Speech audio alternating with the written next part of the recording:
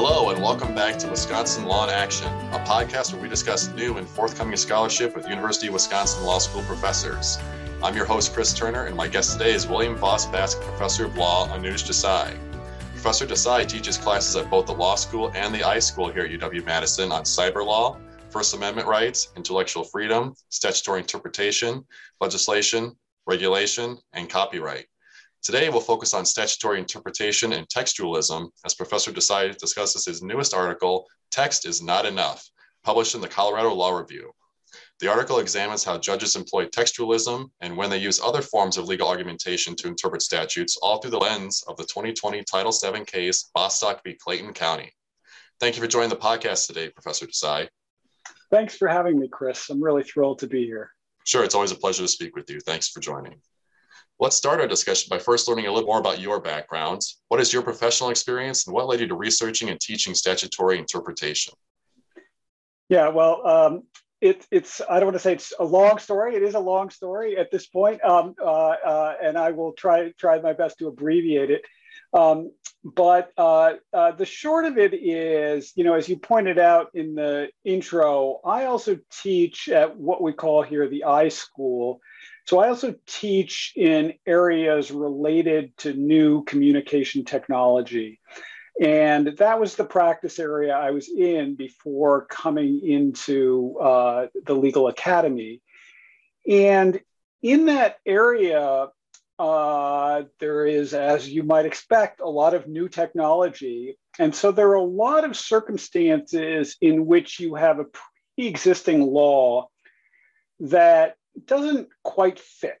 And it doesn't quite fit not because somebody messed up, but because the world changes and we have new technology, and that new technology isn't quite like what they thought of before when the legislature passed some previous law. And so I've always had an interest in thinking about difficult questions in statutory interpretation, because the ones I faced in practice were in that category of it just isn't quite as obvious as one might have wanted in the abstract from a statute, and so although I did not teach statutory interpretation or the legislation and regulation class, for the first 10 years I was teaching here, I was always interested in it, and so I decided that I would pick it up, and I'm really glad I did. I also just to throw one more point out there, I'm convinced it's indispensable for lawyers in practice. And so that's another reason I like to continue teaching it, even if it isn't, sort of directly in my substantive area.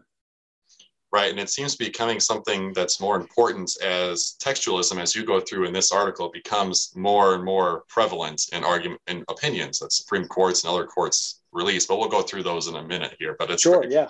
I agree that the statutory interpretation class is just so important for students to understand how interpretation itself is interpreted. It's not just on the page, it's elsewhere as well. Yeah, absolutely. Right. No, I often say, to my students, and I think, everybody kind of understands this once they think about it. Part of what statutory interpretation is about taking words that are written down somewhere and making them real. Right. So it is, this is our podcast, it's law in action. It really is, bringing to life, to the real world, words, and how interpreters go about doing that. My focus, certainly in this case, in this article, and in a lot of what I do, is on judges. But judges are by no means the only ones who do that kind of interpretation. No, not at all. And so I hope that the readers of this article and the listeners of this podcast will be able to apply some of these arguments in their own cases and understand how it's used against them or for them. So let's start digging into this article and about the actual meat of it. To begin, can you tell me what a textualist is when it comes to statutory interpretation in case law? Sure, yeah. And I may step back a little bit, but let me just start with what might be definitional in some sense. So textualism is an approach to interpreting statutes that focuses on what one could call the semantic meaning of the text, the linguistics, that tells the interpreter to really think primarily, and indeed, if possible, I think some textualists would want entirely, about what we refer to as the plain meaning of the words of the statute. And then to apply that meaning to the fact scenario of any particular case. But if you don't mind, just let me step back a little bit, though, and just talk a little bit more broadly about kind of what are traditionally viewed as different approaches to statutory interpretation, just to sort of fit where textualism is situated. So I would say, sort of two other ways of thinking about statutory interpretation that date back centuries really are what are known as intentionalism and purposivism. And both intentionalism and purposivism take as their principal goal the furthering of the will of the enacting legislature, right? So the idea is, there's a legislating body, and we have to figure out, right, what it is that the enacting legislature wants. And so these ideas are premised on the notion that the point of interpretation, particularly for judges, is to serve as what they call a faithful agent of the enacting legislature. And the difference between these two, intentionalism and purposivism, is really at the level of generality at which the interpreter is supposed to determine the legislature's will. So intentionalism is generally attentive to the legislature's kind of really specific intent with respect to particular language, whereas purposivism, focuses on the legislature's broader purposes. And this stuff goes back. I mean, in the common law, to the early statutes in England back in the 16th century. But for present-day purposes, one thing that I think is really important is that purposivism in particular became an ascendant approach to interpretation during the second half of the 20th century. And in particular, what is known as the legal process school of thought. Under that school of thought, purposivism was premised on this underlying notion that courts should interpret statutes, so as to, quote, carry out the purpose as best they can, unquote, right? And this is actually quite important, as best they can, right? And importantly, the sort of most famous kind of expositors of this legal process theory basically took legislatures as reasonable. And so said, part of the point is to assume, unless the contrary unmistakably appears, that the legislature was made up of reasonable persons pursuing reasonable purposes reasonably, right? And by the 1980s, many people believed, and this is most prominently the late Justice Scalia, that purposivism and intentionalism were basically proxies for judges doing whatever the heck they wanted. And I'm exaggerating slightly, but you get the idea that once you start talking about purposes of statutes at a certain level of generality, you have a lot of leeway, a lot of breathing room, so to speak, right? And so, Justice Scalia thought this gives too much discretion to judges. And so the better approach, and one that would constrain judges, more, he thought, was to just reject any attempt to determine purpose and then look specifically just at the words and apply those words, right? And so this basic idea was, motivated in part by a fear of, too much judicial discretion, but also this idea, and maybe we'll get into this a little bit later, this idea that people who are subject to the law should be able to pick up the law book, namely the statute, and read it and figure out how to adjust their behavior according to what they read. And so if that's true, then one could imagine that taking this sort of plain language, plain meaning approach would be, a really good way to make sure that people who are subject to the law can figure out how to adjust their behavior to it, right? Justice Scalia he was very famous he had lots of, really clever quips, but the one, in this idea, which we refer to broadly as the kind of fair notice of the law, right? The basic principle of fair notice. He often referred to Caligula, the Roman emperor, who apparently, I don't know whether this is true, it could be all apocryphal, but who was said to have written the laws in very, very small characters and hanging them up on high pillars, so as better to ensnare the public. So the law is way up there on the high pillar. And if you can't get up there to read them, too bad for you. But I can just tell you that you just violated something, kind of thing, right? And so that's really a, sort of paradigmatic example of the fear that a lack of notice about law would further. Right. To even have it written down in a statutory book that you have in front of you, but you can't comprehend what it means, would be not as harsh as hanging it up on a high pillar, but in the same vein. Exactly. And, one of the things, Chris, that Justice Scalia was really opposed to was using what we call legislative history, but the idea is these are kind of documents and evidence about what the legislators thought, right, when they were writing the laws. And he was kind of categorically opposed to that because, his basic argument was, I don't care what the legislators thought. What I care about is what law they passed. And the law they passed are the words that are in the federal system, at least, the statutes at large, they've been codified in the United States Code. And that's all I care about, So that's, that was his sort of basic take. And that has been the driving force behind textualism, since Justice Scalia's days, sort of mid to late 80s. Let's see how that applies to the case that you discussed in your paper, Bostock v. Clayton County. So what about Bostock v. Clayton County lent itself to textualist arguments, seemingly?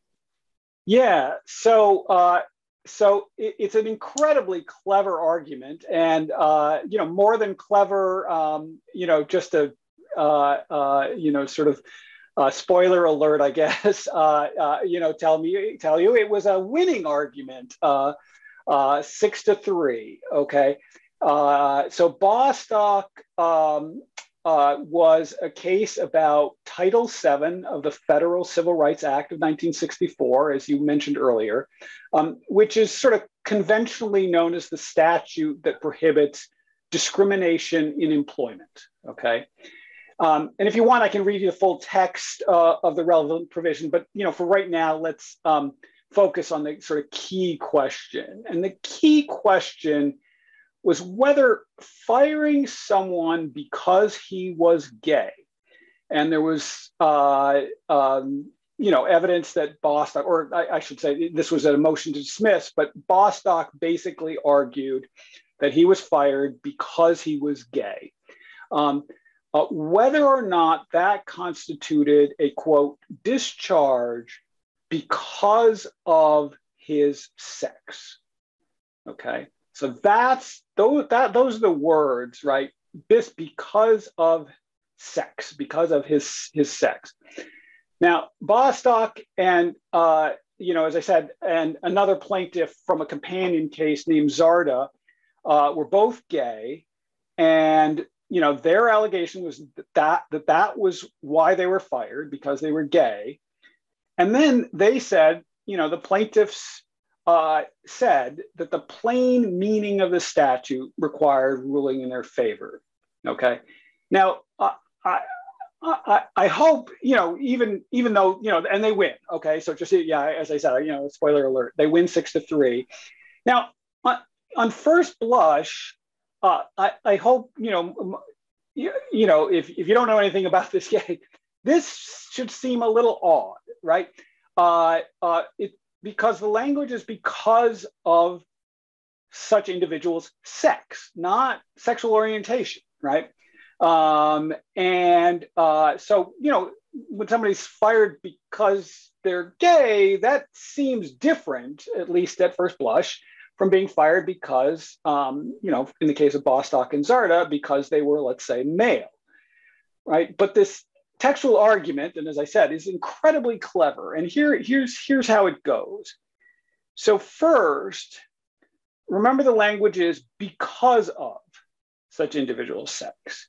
And the court starts by saying the term because of embodies what we refer to as, quote, but for causation, okay, end quote. And I'll give you a little more on that in a second. But the basic idea is, but for the person's sex, the person would not have been fired. So another way to say this in the context of Bostock himself is just to say, but for the fact that Bostock was male, he would not have been fired. Or, and you're going to see, I'm saying probably the same thing over and over and over and over again. So bear with me here, but there's slight variations here, right? Or if Bostock had not been male, he would have been fired. Or, and maybe now you can sort of see kind of where this is going. If Bostock had been female, and here's the important part, and everything else about him had been the same, he would not have been fired. Now, it's that everything else about him had been the same that comes to the fore. So the majority says, if Bostock had been female and had, as he is, been attracted to males, then he would not have been fired. Okay. Mm-hmm. And so the idea is everything else about him would have been the same, requires that, however you want to think of it, Bostock's partner or the persons to whom Bostock is attracted, or whatever category you want to say, that remains the same, right? And then we just take Bostock the male, make Bostock female, and keep that all about him the same, and voila, he would not have been fired, and therefore he was fired, quote, because of his sex, end quote. Okay, so that's the argument, and that's the winning argument. I just want to repeat, right? So it is now the case that under federal civil rights law, the prohibition on, discharging and not hiring and treating differently in employment terms and conditions, et cetera, because of sex, applies to sexual orientation, right? That's a major ruling. It is a major ruling. It is probably the major ruling of this, nearly 60-year-old statute, right? I mean, it's 56. It was 56 years at the time, right? This is the Civil Rights Act of 1964. I mean, there are a lot of rulings, and we can talk about some of them, sort of later as well. But this really is a major step. And again, just to recap, the argument is it's the plain meaning, right? And so even though it took 56 years for this case to be decided by the Supreme Court, the theory, at least, the statutory interpretation theory, is that's what the words say, and therefore those were the words that said it in 1964, right? And so that, and maybe we'll talk about this. You can tell me if you want to talk about this, but this is where the kind of dissenters, take issue with, with the majority, or there's one place that dissenters take issue with the majority. So. Sure, I think that'll be worthwhile to dig into. But first, I want to take a slight divergence to talk about any other arguments that were made by Bostock beyond the plain meaning argument, the textualism argument. Yeah, so Bostock made a bunch of other arguments. Bostock, Zarda, and there were other cases in lower courts before this one. So let me give you a couple of the main ones, both of which are based on precedent. Okay, so both of which depend on Title VII jurisprudence up until this time. So the first is what is known as a sex stereotyping argument. And the basic kind of argument goes like this, and it depends on in precedential terms, it depends on a plurality opinion in a case from 1989 called Price Waterhouse. And the basic argument goes like this. If I fire someone or treat them differently, not literally, I guess one might say, because of their sex, but I treat someone who is of one sex, but exhibits characteristics that I ordinarily associate with the other sex. If that's the reason I fire them or fail to hire them or treat them differently or something like that, that can count as, quote, discharge because of sex, okay? And so the case, the Price Waterhouse case, involved a woman whom the partners at Price Waterhouse thought was too aggressive, too, quote, masculine, and there was, or at least there was evidence to this effect. And she claimed that was sex discrimination.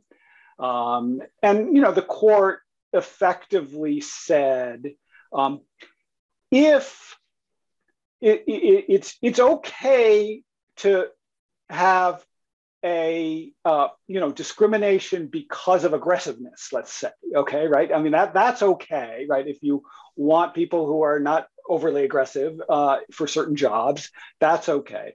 But what you can't do is say, you could be overly aggressive if you're a man, but you can't be overly aggressive if you're a woman, because that constitutes a sex stereotype. And therefore, that's a kind of difference that the way you are treating your male and female employees, and therefore that constitutes a discharge or a differential treatment because of sex. Okay, and so what Bostock and Zarda argued is we're just like that, right? You are treating us differently because we're attracted to men, but you don't treat women who are attracted to men. You don't fire women who are attracted to men, right? Or put another way, you expect men to be attracted to women, and we are acting in ways that are counter to that stereotype, the stereotype that men must be attracted to women. And because we are acting contrary to that stereotype, that is the reason you're firing us. And so this is of a piece, so to speak. This is of the same ilk. This is the same kind of discrimination as discrimination because of sex stereotyping.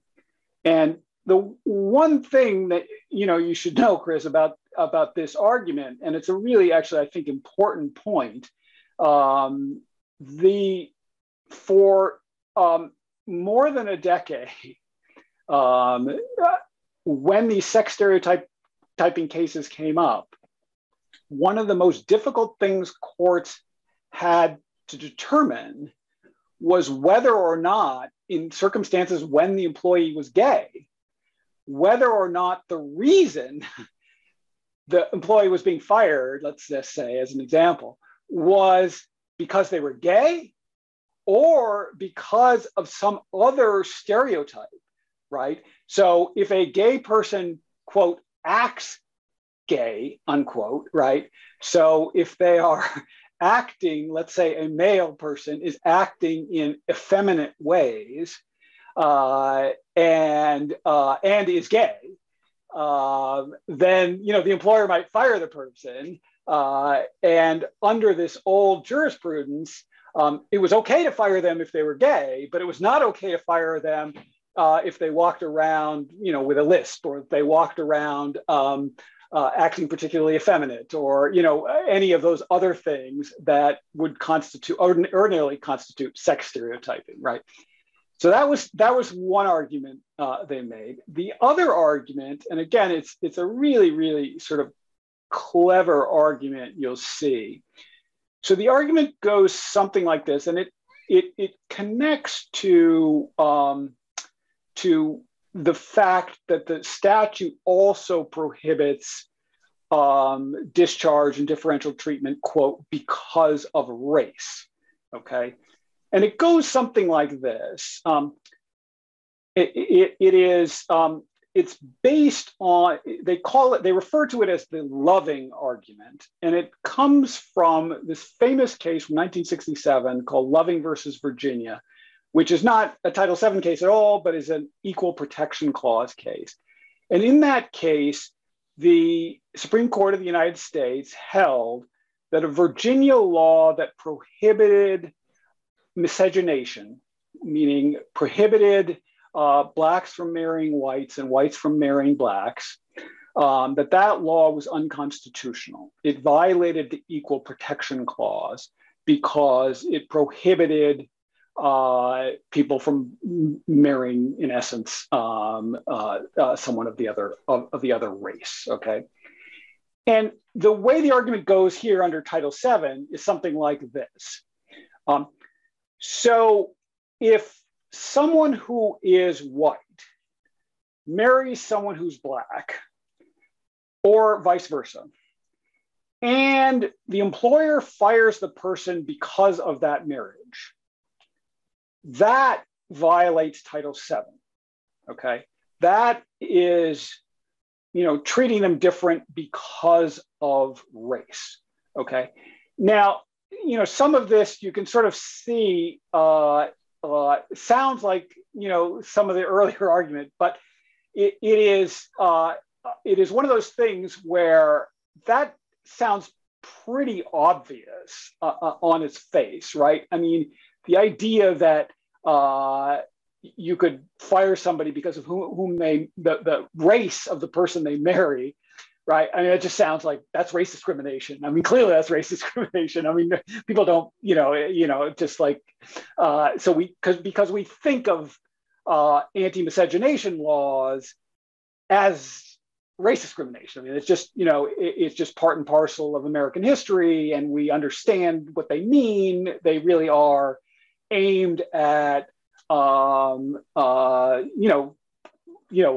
Black inferiority, right, is the argument, right? That's really what they're about, and we kind of understand that. And so that we've sort of assumed violates Title VII. And so, and there are some cases in lower courts about this, but the Supreme Court has never held that under Title VII. But we have to kind of assume that. And the argument here goes, this is the same thing. And here's why it's the same thing. Because if you're saying, so for Zarda's case, right, I can marry a woman, but I can't marry a man. I'm basically being treated differently because of the person I married or the person that I am in a relationship with, right? And if you can't treat me differently because of the race of the person with whom I'm in a relationship with, you shouldn't be allowed to treat me differently because of the sex I'm in a relationship with. Why? Because the statute has the words race and sex right next to each other. There's no difference as a matter of the way the statute is written between race and sex. And so, if treating me differently because of the race of the person I marry violates Title VII, then treating me differently because of the sex of the person I marry or am in a relationship with or am attracted to or whatever it is, also violates Title VII. And so this argument, again, sort of relies to a certain extent on precedent. It relies on some lower court Title VII cases and then on this Equal Protection Clause case, Loving versus Virginia from 1967, rather than directly relying on the words of the statute. I mean, there's a little bit of the words of the statute in the sense of, sex and race are right next to each other in the statute.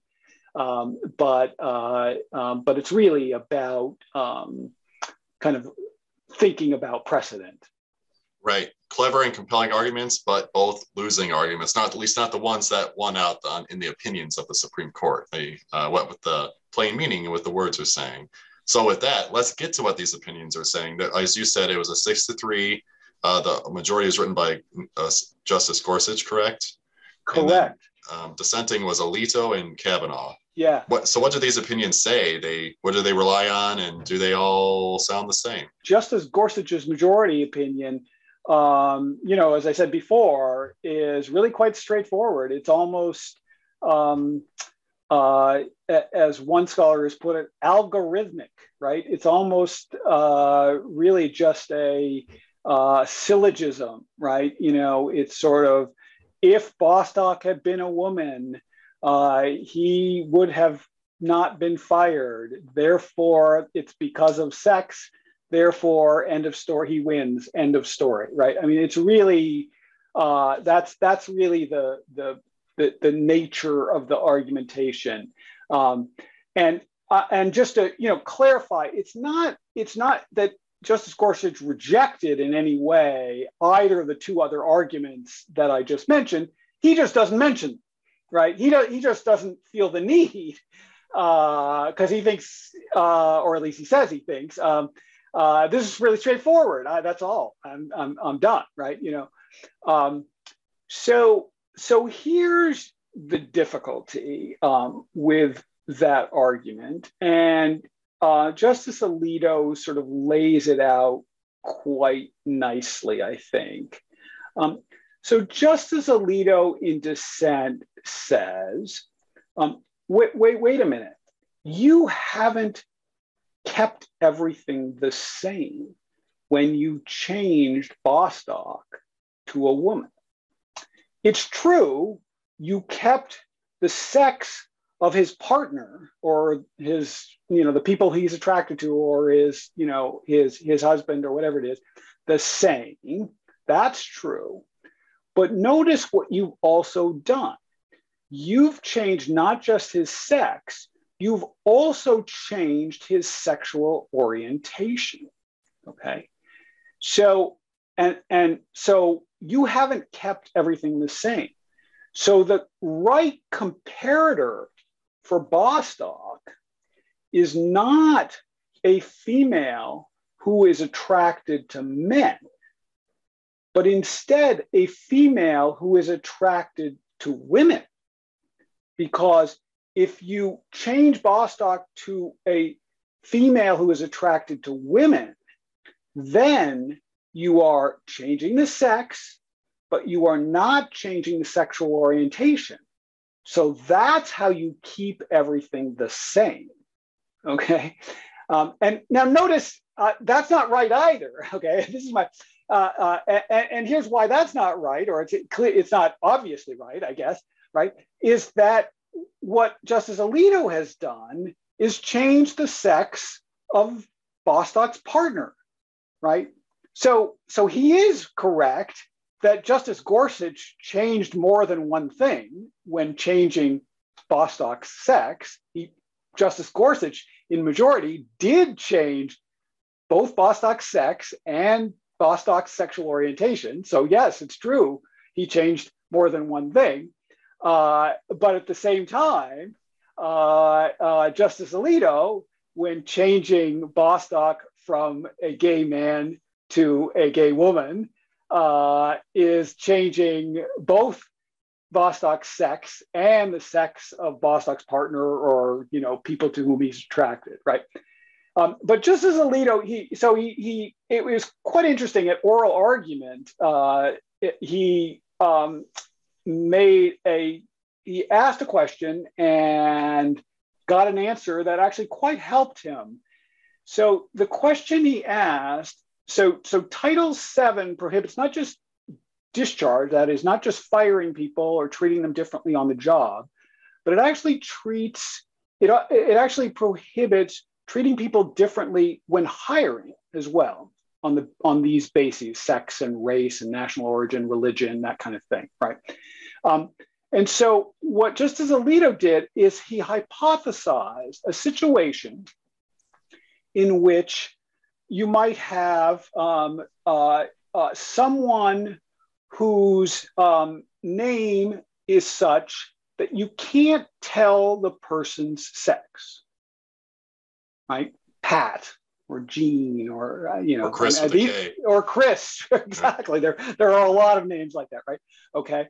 Or he actually hypothesized kind of farming out the decision, right? So you just didn't even know the person's name at all, or something like that, right? Okay.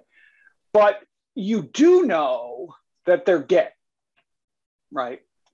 And he says, if that employer refuses to hire the gay person whose sex the employer does not know, does that violate Title VII?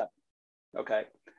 And so you can see where this is going, right? Because the idea is he doesn't even know the employer doesn't even know the putative employee's sex. And the lawyer for Bostock, who is one of the world's greatest arguers, I mean, so modern day Daniel Webster, in my view, Pam Carlin, she's a professor at Stanford, said no, but it doesn't matter, she said, because there are no cases like that, right? I mean, all the cases involve real people whom the person knows, the employer knows the person's sex. And so there are no cases like that. But if there were a case like that, yeah, you're right, that case wouldn't violate Title VII. Okay. But Justice Alito, and maybe rightly, I'm not sure, but took that and said, but then sexual orientation is not the same as sex. And so discriminating against somebody or firing them or whatever it is because of their sexual orientation is not the same. And that's why Justice Alito says, my comparator is better than Justice Gorsuch's comparator. My comparator of the lesbian rather than the straight woman is a better comparator for Bostock, because in essence, the employer is saying, I don't care about the person's sex. All I care about is the person's sexual orientation. That's what I care about. And so that was, that's the core, we'll call it textual dispute, right? But notice, I guess, one thing that I will just, sort of emphasize, and then we can get into, what I wrote about. But notice that to choose between these two comparators, right? So let's say you're trying to decide, like, which comparator is the right one. Both of them change the sex and something else, right? Again, Justice Gorsuch changes the sex and the sexual orientation, and Justice Alito changes the sex and the partner's sex. Both of them change something. Now, but how do I choose between those comparators, right? Notice there's nothing in the words of the statute that can tell you which of those comparators is correct, right? You might have an intuition about which comparator is correct, and there might be other reasons why you think one comparator is correct rather than another, but it's not because of a definition of the words because of. It's not because of the definition of the word sex. It's not because of the word discharge. It's not because of the word, it's none of the words. It's not like Justice Alito is pointing to a different dictionary and saying, this is the right definition. And Justice Gorsuch is saying, no, this is the right definition, right? There's no definitional difference in the words of the statute, right? Right. So that makes it kind of an interesting textualist argument that is not talking about the words on the page in the statute. So if these opinions might be actually using other legal arguments, what were they using in their opinions then?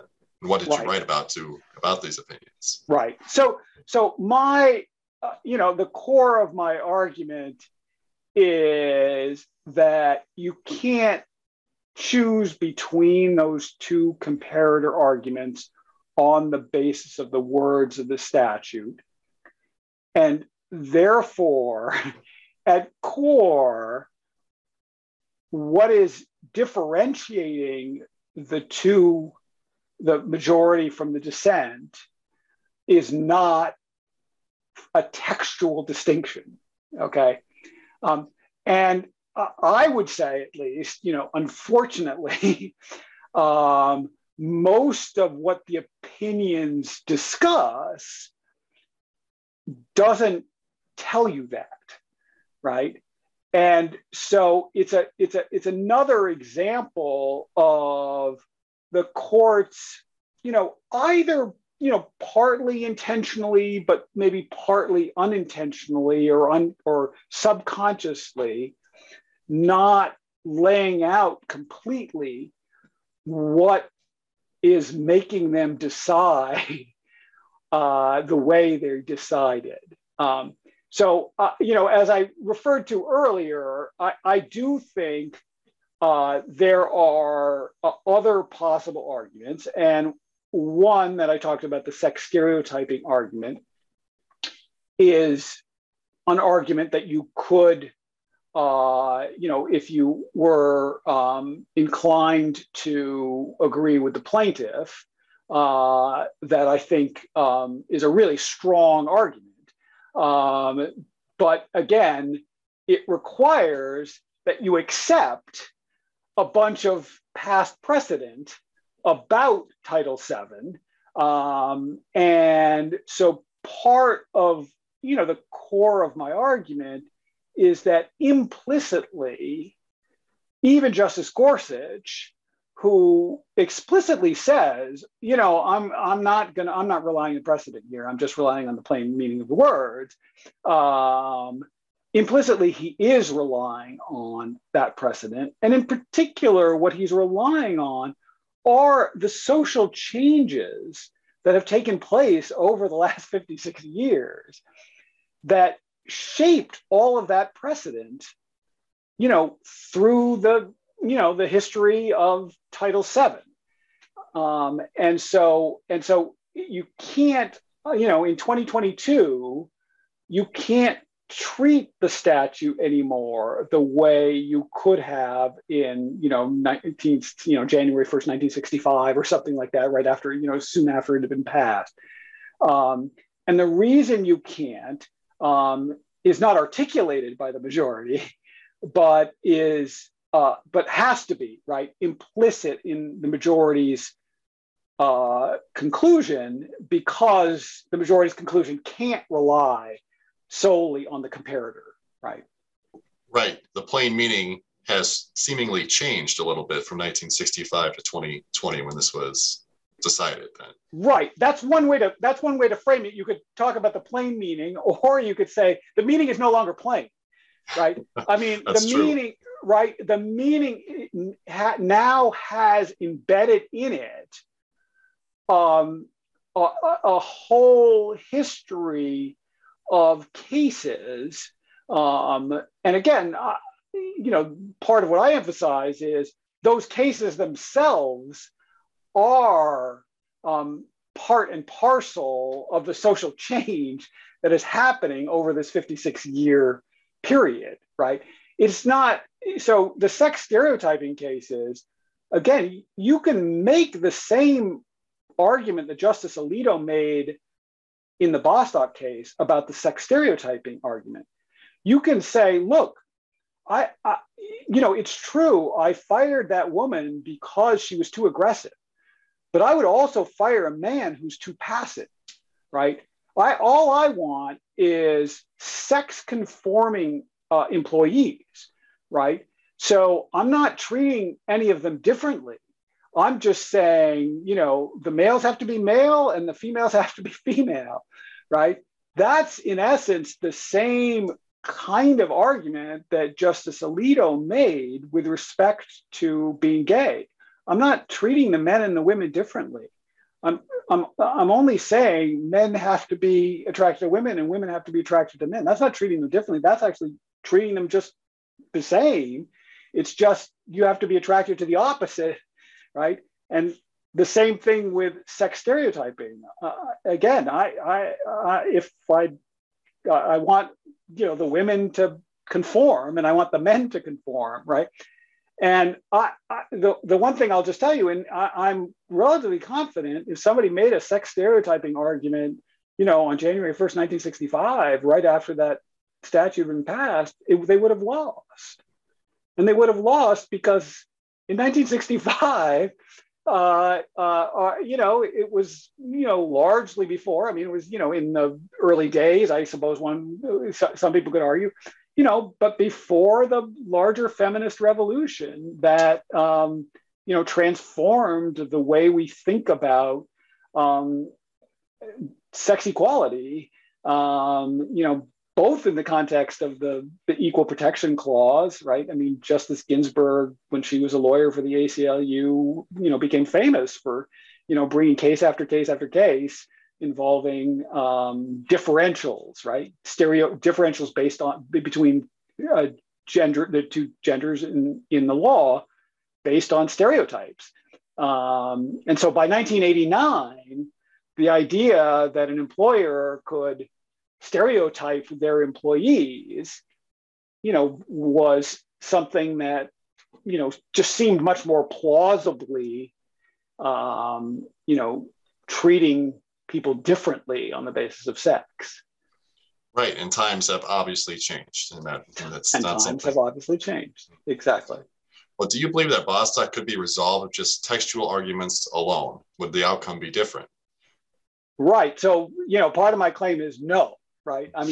So in that sense, one can characterize this, a bunch of different ways. But one way you can characterize this, both sides were being textualist, right? But if that's right, and if both sides' arguments are equally good under a textualist approach, then that also tells you that textualism can't decide the case.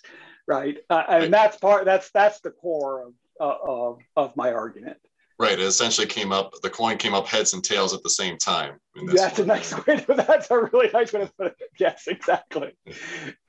So the court, as we've been discussing, kind of arrived at different conclusions using this textualism. What could this signify for statutory interpretation generally and textualism in particular? Yeah, no, it's a great question. So I'll just say this is not something that is new to me, but scholars have for decades. So Anita Krishnakumar at Georgetown, Nina Mendelsohn at Michigan, our former Wisconsin colleague, Jane Schachter, who's now at Stanford, they've all done empirical work about Supreme Court cases showing that even the justices who say they're textualist rely just as often as the other justices on other types of arguments, whether arguments based on precedent, arguments based on other statutes, arguments based on kind of what we'd call pragmatic considerations, the kind of implications, the actual conclusions, the results of interpreting the thing one way or the other. And so this is, among scholars, this is pretty well known. One of the reasons I wrote my article was really to say one of the nice things about this Bostock case is that it's almost like this paradigmatic example to help us better see what the empiricists have really shown us for years, right? That there really are, you need in these hard cases, right? So this is not, I should back up, this is not every lawyer everywhere, reading every statute. There are lots of circumstances in which the lawyer can open up the statute book, exactly as we described, when we started our conversation, read it and know what to do, right? I mean, or know how it applies to a particular circumstance. But, when cases go to the United States Supreme Court, usually, there is a circuit, what they call a circuit split, right? There are judges in other parts of the country who are disagreeing about something. And there's a reason for that. And the reason is that the plain meaning of the statute usually can't decide it. And so that's part of, my claim that in that sense, Bostock is representative. It's just representative of this very small number of situations in which, the text is not enough, right? I mean, that we need other modes of argumentation, and that inevitably, even for the textualist judges, it is true that you need to give them a textualist argument, but the textualist argument will not win your case for you. That's the key thing, right? And so for lawyers and law students to take away that, another way to say it is, text is necessary but not sufficient, right? You definitely need an argument that comes from text, but you can't win one of these kinds of cases, generally speaking, by just saying text all the time, right? This is the way it is. This is, and so the fact that the plaintiffs had these other arguments, even though they don't show up in the majority's decision, was, in my view, necessary. They would not have won otherwise, right? And they certainly would not have won in 1965. And I think even though it's the same statute and everybody's saying it's the same plain meaning, right?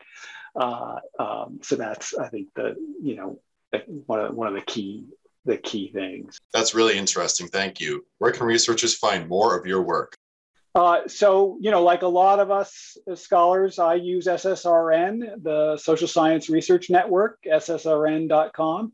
And so all of my work is there. There are links to it on my webpage, which you can get through law.wisc.edu, and or I have a link through anujdesai.org.org.